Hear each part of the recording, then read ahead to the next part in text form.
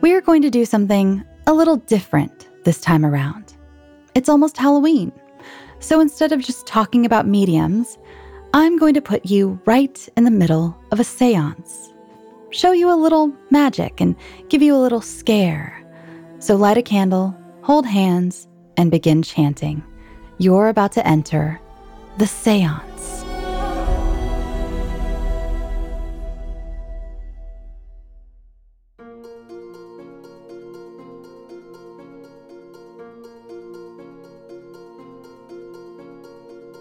Hi everyone, this is Mediums. I'm your host, Shelby Scott.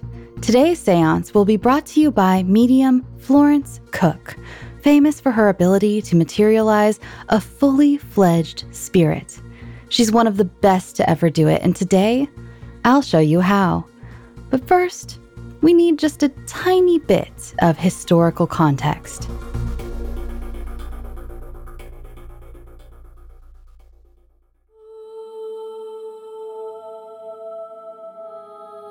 Sometime in 1870, Florence Cook started falling prey to these long, almost catatonic spells. She spent most of her time on the sofa, in a daze. When her parents tried to wake her up, she was hysterical. Apparently, this wasn't unheard of for girls Florence's age. Her mother heard that seances were sometimes used as a cure, and so Florence found her way to the Dalston Spiritualists Association in London. Very quickly, Florence became deeply connected to the spirit world. She was a gifted medium, especially when she channeled a single, specific spirit, a ghost named Katie King. And Katie wanted Florence to help her return to this plane. She wanted to walk and talk as a fully materialized spirit. So 15-year-old Florence continued training, mastering the seance cabinet. Daily Telegraph articles written by an early sitter detailed these attempts. At first, she was able to manifest only a vague face. It would appear through the curtain, unmoving and unblinking, kind of like a marionette. Creepy, but you know it's pretend. Soon, however, arms and legs appeared from behind the curtains, and eventually, she could manifest the living dead. Katie King would emerge from the seance cabinet and walk around the room, conversing with the sitters. Suddenly, Florence was something of a teen celebrity. Her sittings were always booked. Patrons showered her with gifts. But of course, the higher you climb, the more others want to see you fall. Florence had her doubters. Many claimed that Katie King was nothing but Florence Cook in a different robe. And in December of 1873, one such man, William Volkman, caused quite a ruckus. During a private seance, he grabbed Katie King around the waist and threw her to the ground, wanting to prove that she and the medium were the same. Thankfully, another sitter was able to bring Katie back to the cabinet and take Mr. Volkman upstairs before anyone saw anything. 5 minutes later, the cabinet was opened, and there was Florence, distressed, but still in her original restraints. While Mr. Volkman didn't prove anything one way or the other, the incident was a blemish on Florence's reputation. Her biggest patron at the time, Charles Blackburn, essentially threatened to drop her. So what's a girl to do? Quit and give up? No. Perform cheesy public seances or become a circus trick? Definitely not. No, Florence Cook would find someone to restore her name, someone to prove that she wasn't a fraud. Enter William Crooks. And yes, I know, Crooks. I'll do my best to help you follow along. Crooks was a respected chemist and physicist, known also for his impartial investigations into the legitimacy of other mediums. He was connected to the Society for Psychical Research, a group we're all familiar with by now. So, at Blackburn's request, Florence agreed to do private seances for Crooks and a select few friends. For 6 months in the spring of 1874, Crooks observed and recorded what he saw, putting Florence to the test. I bring you now our story for today. The following is our interpretation of William Crookes's letters about those seances. We've kept many of the historical details intact and added some spooky flavor.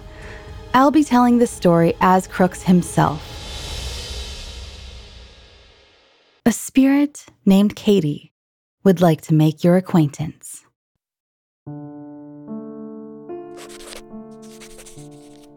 I am, first and foremost, a scientist. I am obligated by the laws of truth and reason. I will not touch inflammatory topics, especially when there is no scientific thought or method. I am not one to stir up controversy for controversy's sake, and I believe this is why my reputation precedes me. But when the subject of interest is a woman, young, vulnerable, and innocent, I am obligated to use my academic skills and help. If you have any doubts as to the legitimacy of Florence Cook, I believe this will be of interest. The following are my accounts.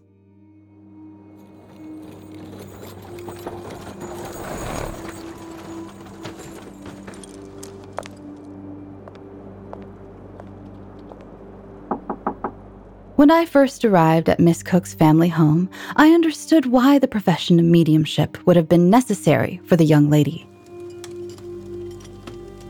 It was an artisan's home, just east of London. Small, plain. Mr. and Mrs. Cook greeted me with warmth, thanking me for my kindness and patronage. I told them not to worry. I was doing a great favor to my friend, Charles Blackburn, and to my own career. I explained to Mr. and Mrs. Cook that I was on the verge of a successful radiometer, had already been inducted into the Royal Society, and had isolated a very valuable substance. I pulled out a small vial of thallium I kept in my pocket.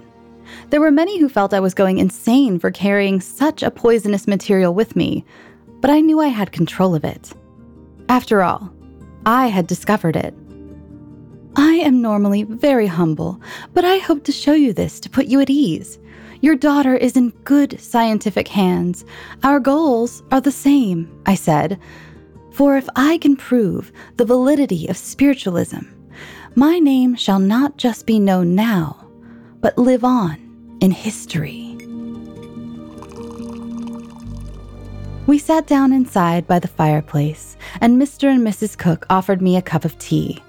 I took it, thanked them, and inquired as to Miss Cook's whereabouts. I was excited to meet the young lady, who had often been described to me as jubilant and lively. I hoped to take Florence back to my home in London and begin my experiments at once. They both grew nervous. Mr. Cook cleared his throat and said Florrie, as they called her, would be down soon, but that I should not expect too much out of her. The incident with Mr. Volkman had left her unwell. I said not to worry. I was sure that getting out of a house so small would do her good. For some time, we waited in the sitting room until Miss Cook emerged. She was smaller than I'd imagined, even for being so young, and much quieter. It was as if solemnness had overtaken her. She said only a quick hello before she sat down and pulled her jet black hair out of her face. Her skin was pale, and she rubbed at a large blister on her neck. There was a wedding ring on her finger. I worried that there would be a problem with her husband, as the proposed arrangement had not thrilled my wife either. Newly married? I asked. Yes, she replied, as of yesterday, to Mr. Corner. I asked her if that would be a problem for her to reside at my home during the experiment. Mr. Blackburn will continue to provide funds, of course, I added. Miss Cook looked up and nodded that yes, it would be okay. She had deep, troubled eyes, likely due to the stress of the affair with Volkman. I wanted to do a great deal for the young girl, but as to her legitimacy, I needed to begin impartially. Miss Cook wore a black velvet robe on the journey to my home, and brought nothing with her but a small handbag and a red shawl. When we arrived, I gave her a short tour, and my wife showed her to her room. She was with Miss Cook even as she rinsed to ensure the medium could not procure any apparatus that might aid in her deception. I offered Miss Cook a brandy before the seance, but she did not partake. "Suit yourself," I said. "Now, before we begin, I shall need to know the best way to view you and the spirit together." Miss Cook shook her head frantically. "It's not possible." "Miss Cook, I know no other way to prove your legitimacy," I said. "These trances are very difficult," she explained. "If I sensed another presence in the cabinet, it would severely affect my ability to materialize a spirit, especially if that person has the least bit of skepticism." I tried to reason with her, speaking on the scientific method, but the young girl was resolute. There was no possibility of seeing the two of them together. I would have to find another way to prove she and Katie were not the same. "I will see what I can do," I said. I held up my hand. "Now, shall we begin?" It began raining sometime while we were setting up. We used the drawing room as a cabinet, separating it off from the main living area by a curtain. Miss Cook, in her black robe, sat in a chair and instructed me as to how to tie her. Cotton was preferred to rope, as it would be less easy to slip out of. I used old rags to affix her wrists to the chair's arms, then sealed them with wax. There was no escaping, no possible method of transforming into the apparition, as her doubters had supposed. Miss Cook asked me to tie the red shawl around her head. Absolute darkness was necessary, she said. Any light could distract her from her work. So we did, and again checked that the restraints were tight. I left the cabinet, pulling the curtains closed behind me. We were led by a Mr. Luxmore, who had more experience in seances than I. Then myself, Mr. Luxmore, and my 14-year-old son arranged our chairs in a circle in front of the cabinet. I told Mr. Luxmore we could begin. He blew out all the candles.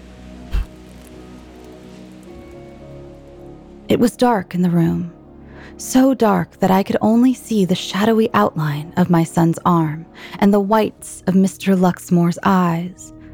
The rain had stopped. A small sliver of moonlight soaked through one of the windows, but I feared I would not have enough light to properly observe the spirit. I feared she would touch me, that I would feel her vapor, but not see its source.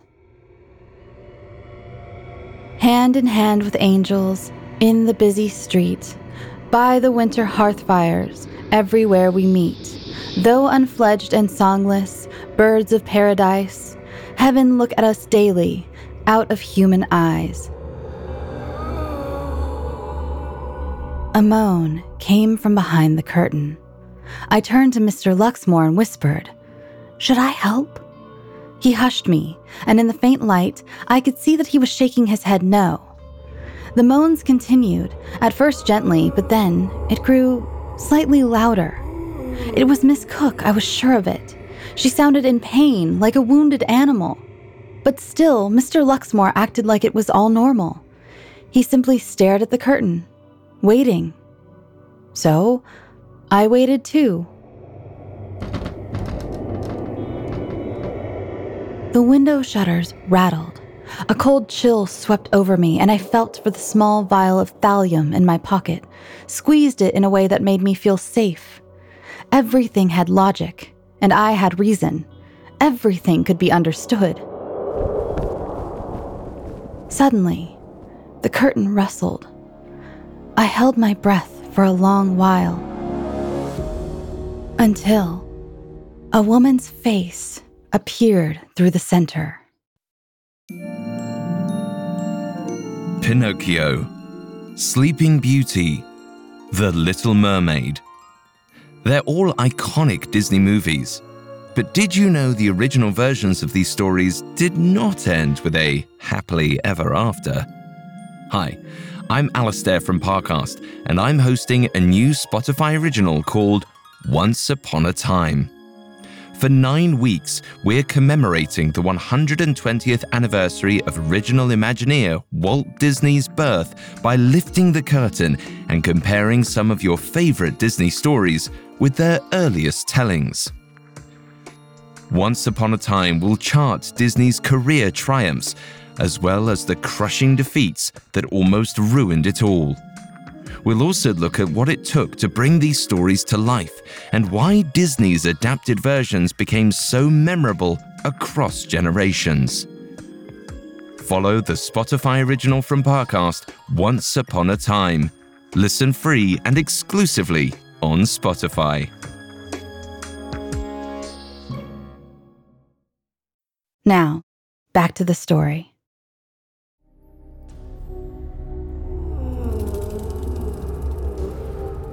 I saw the face for only a second and heard a moan before it vanished back into the curtain. "My medium is not well," a voice said. I heard yet another moan from behind the curtain. I stood up. I should be let back there to check on the medium's health, but Mr. Luxmore gave no response.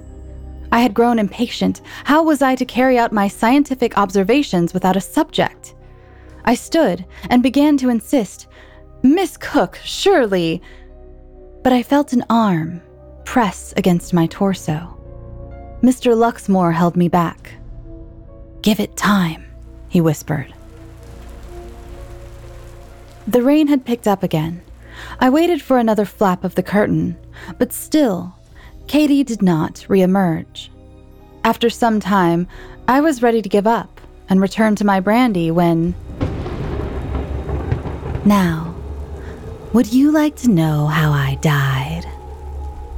A hand emerged from the curtain, followed by an arm, a leg, and then a full figure, clad in a glistening white robe.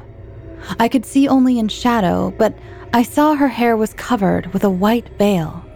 Her face was as bright as the moon. Katie bowed. I gasped, fiddling with the vial of thallium. Immediately after, I did my best to regain my composure. I was to be an observer after all, and not get swept up in the fancies of ghosts. But the feeling in the room, it gave my body chills. The ghost crowed. "Well, I suppose I could tell you the story, but I don't see any gifts." Mr. Luxmore cleared his throat. "Please, here." He held out what looked like a small black box.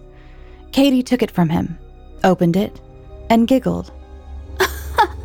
"Oh, a necklace. My medium will be so happy," she said. "Now, where was I? Oh, my death." At the word, I shivered yet again. Katie turned to my son and began telling him the story of her life. How she was actually Annie Owen Morgan, daughter of a fabulously wealthy pirate, Henry Morgan. She had learned thievery from her father, murder from his friends. She'd killed so many men, she said. But by the age of 22, she was dead. "A dreadful illness," she said. "I wouldn't wish it on anyone. But heaven wouldn't take me, and I was too charming for hell." She turned to me, and finally I could see her eyes. They did not look straight at me, but through me, devoid and hollow. "So, here I am, stuck in the spirit world, convincing the living to believe in me. And you? Who are you, sir?" I cleared my voice and answered. "Sir William Crooks, your medium's patron. I wish to see you next to her in the cabinet." Katie laughed. "Oh, I'm afraid that will be very difficult. Skepticism might erode her ability to manifest me, and I will disappear. And you wouldn't want that, would you? But if you tell me you believe in me..." I shook my head. "I cannot do that yet. Not until I have the proper evidence. Katie stuck her hand out. Fine. Study me. I think you will find I'm far different from my medium. I told her I needed more light. I will allow it, she said, but not too bright.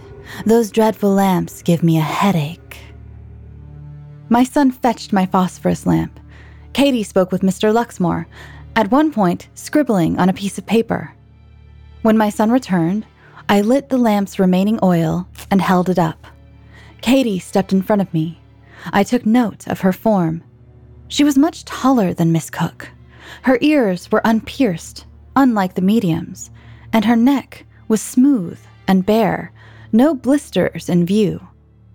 I was surprised to find how fully formed she was. I had heard of other mediums emitting only a slimy, viscous substance, but Katie was as real as the living. "Can I take your hand?" I asked. "Why, of course, kind sir," she said, giggling. She stuck her hand out, as if expecting me to kiss it, but I did not, for it would not be professional to court a subject, especially not a spirit. Instead, I took her hand and applied my fingers to her inner wrist. Her skin was soft as glass, yet warm in a way I did not expect. I counted. Her pulse was a cool and steady 75 beats per minute. I made a note to myself to check Miss Cook's following.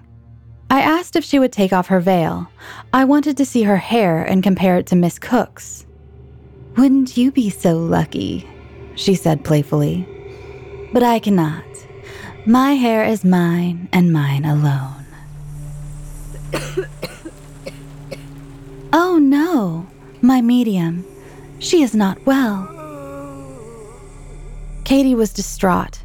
Her breath picked up heavily, and she grabbed my hand. "Please help. She has fallen."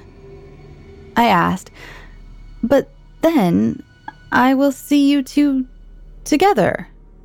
But it was too late, for Katie took my lamp and ran behind the curtain. There was more moaning coming from the cabinet. I followed Katie in, but there was no light.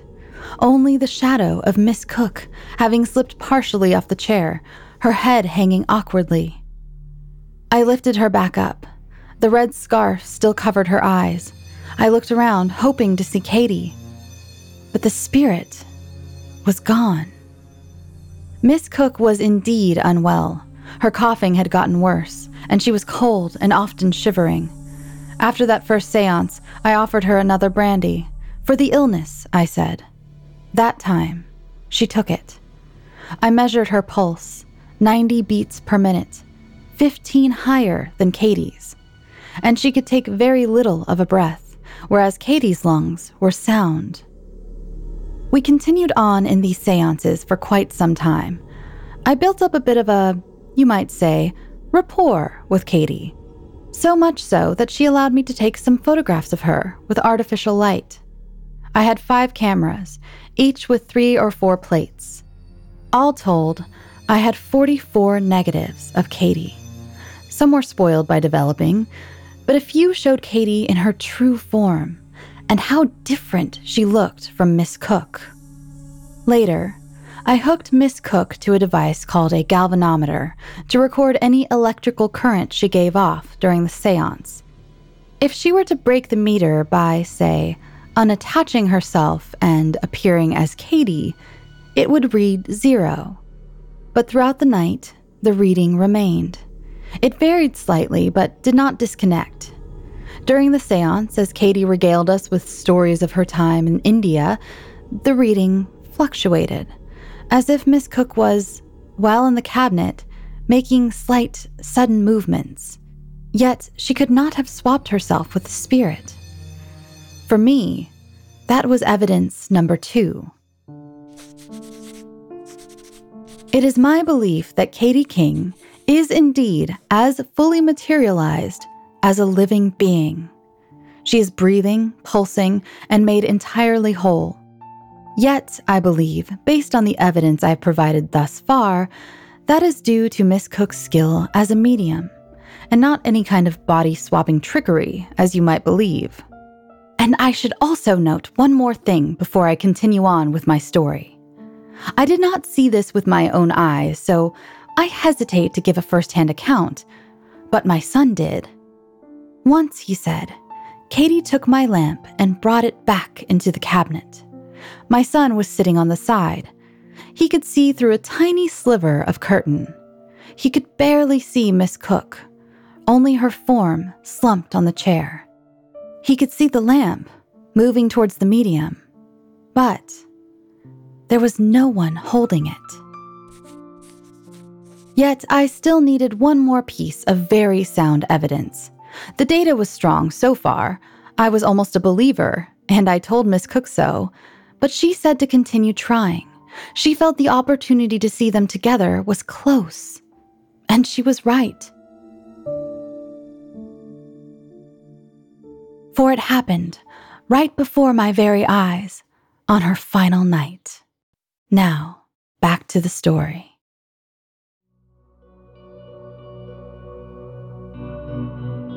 Hand in hand with angels, in the busy street, by the winter hearth fires, everywhere we meet, though unfledged and songless, birds of paradise, heaven look at us daily, out of human eyes.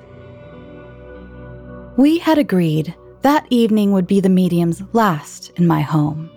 For one, my wife was getting impatient with my experiments, but for two, Miss Cook's health was suffering greatly.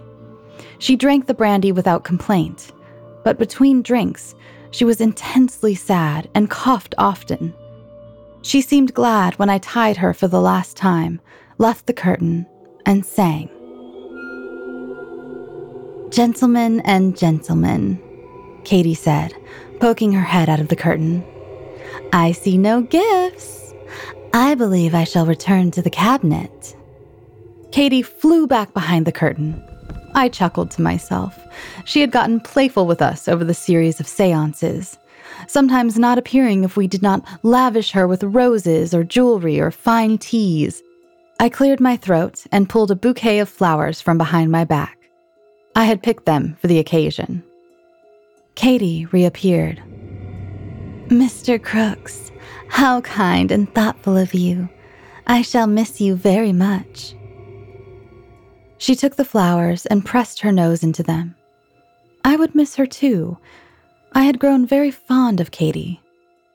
"One day," I said, "I should wish to see your hair."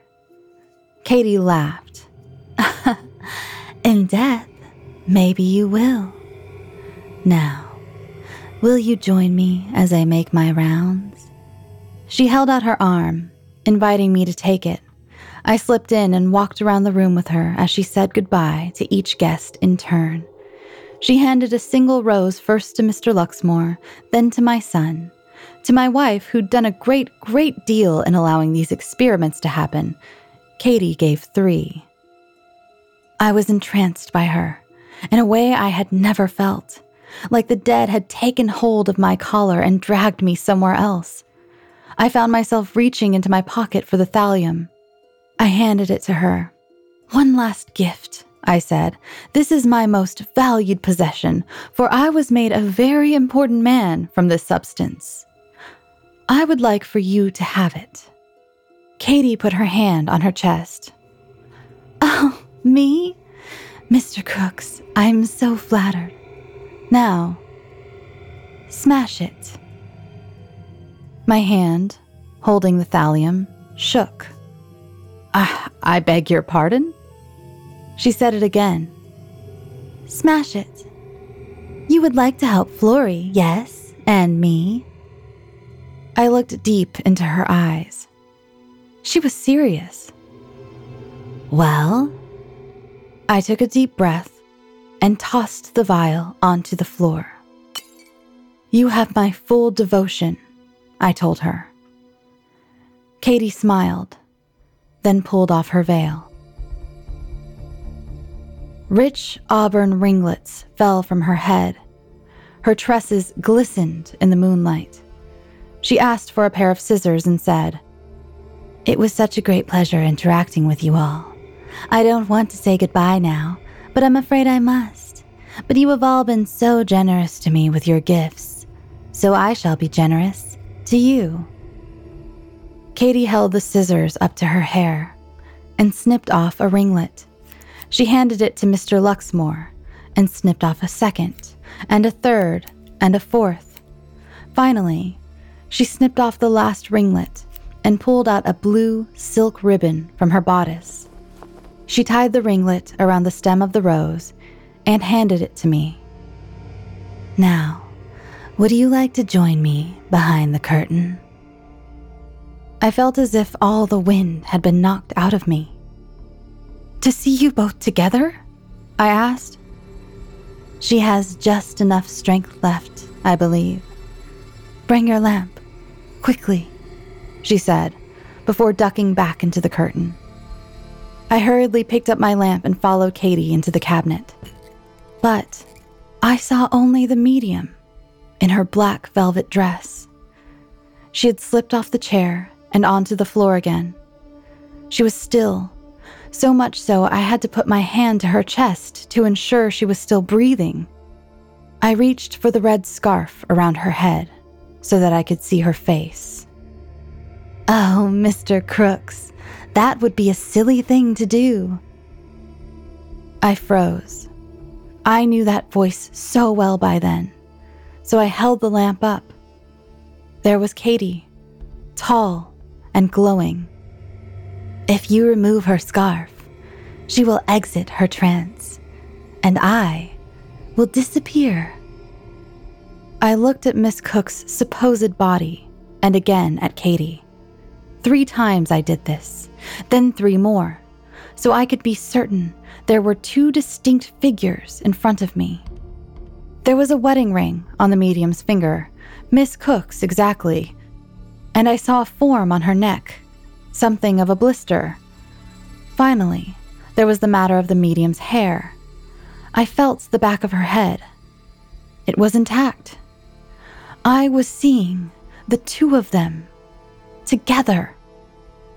Evidence number 3. "I will write the important papers," I told Katie, "and say that without a doubt, I have scientifically proven your medium's legitimacy." Katie smiled, wider than I had seen her smile throughout the experiment. Then suddenly, she became surprised. "Oh." I asked her what was the matter. "There's a hole in the back of my head," she said at first, matter-of-factly. After a moment, she repeated the phrase, as if realizing something. "There's a hole in my head." She bent over Miss Cook, carefully and tenderly. "Florrie, Florrie," she said, shaking the medium. "I must leave you now." Miss Cook moaned painfully. "No, no, Katie, don't leave me," she said. Katie took her medium's hand and stroked her hair. "Mr. Crooks will take care of you. My work here is done." Suddenly, Miss Cook broke out in sobs. The crying built, and Katie stayed with her for some time, holding her hand tightly, until Miss Cook was convulsing heavily on the floor. I stepped back, feeling I was bearing witness to a private moment in their relationship, yet one that made me deeply emotional. I was sad for them, but also surprised by my sadness.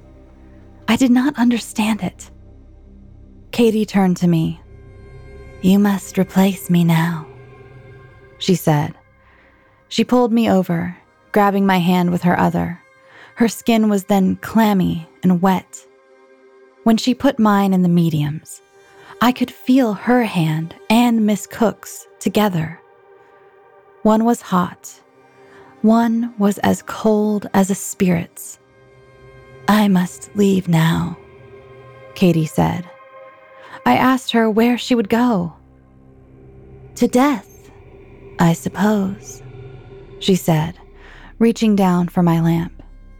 She blew out the light and told me to untie Miss Cook's scarf. I promptly did so, feeling that the fabric was soaked by the medium's tears. I looked back up. There was no other figure in the room.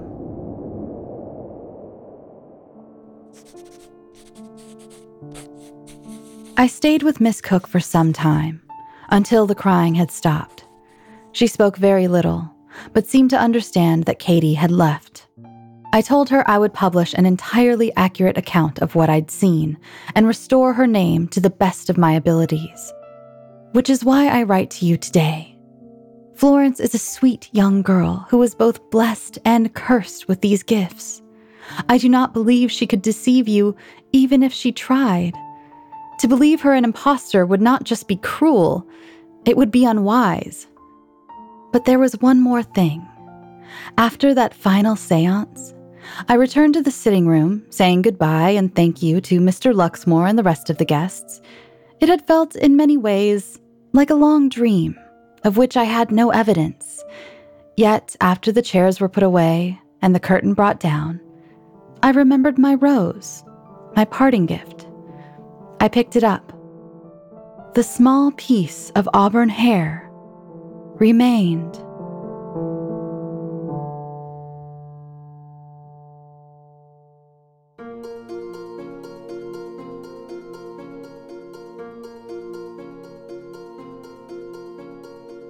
Thanks for listening to Mediums.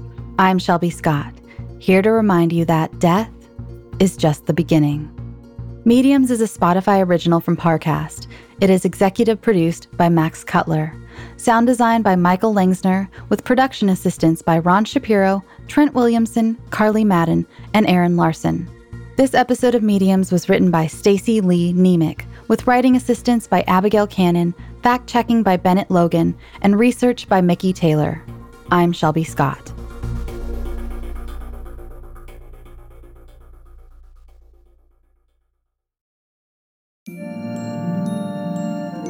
Walt Disney had a gift for storytelling that resonated with audiences. From a puppet who wanted to become a real boy to a mermaid who yearned to be part of the human world, Disney has developed relatable and unforgettable characters. Hi, it's Alistair from Parcast. Join me for Once Upon a Time, a special collection of Parcast episodes celebrating the original Imagineer himself, as well as the origins of Disney's most iconic characters and stories.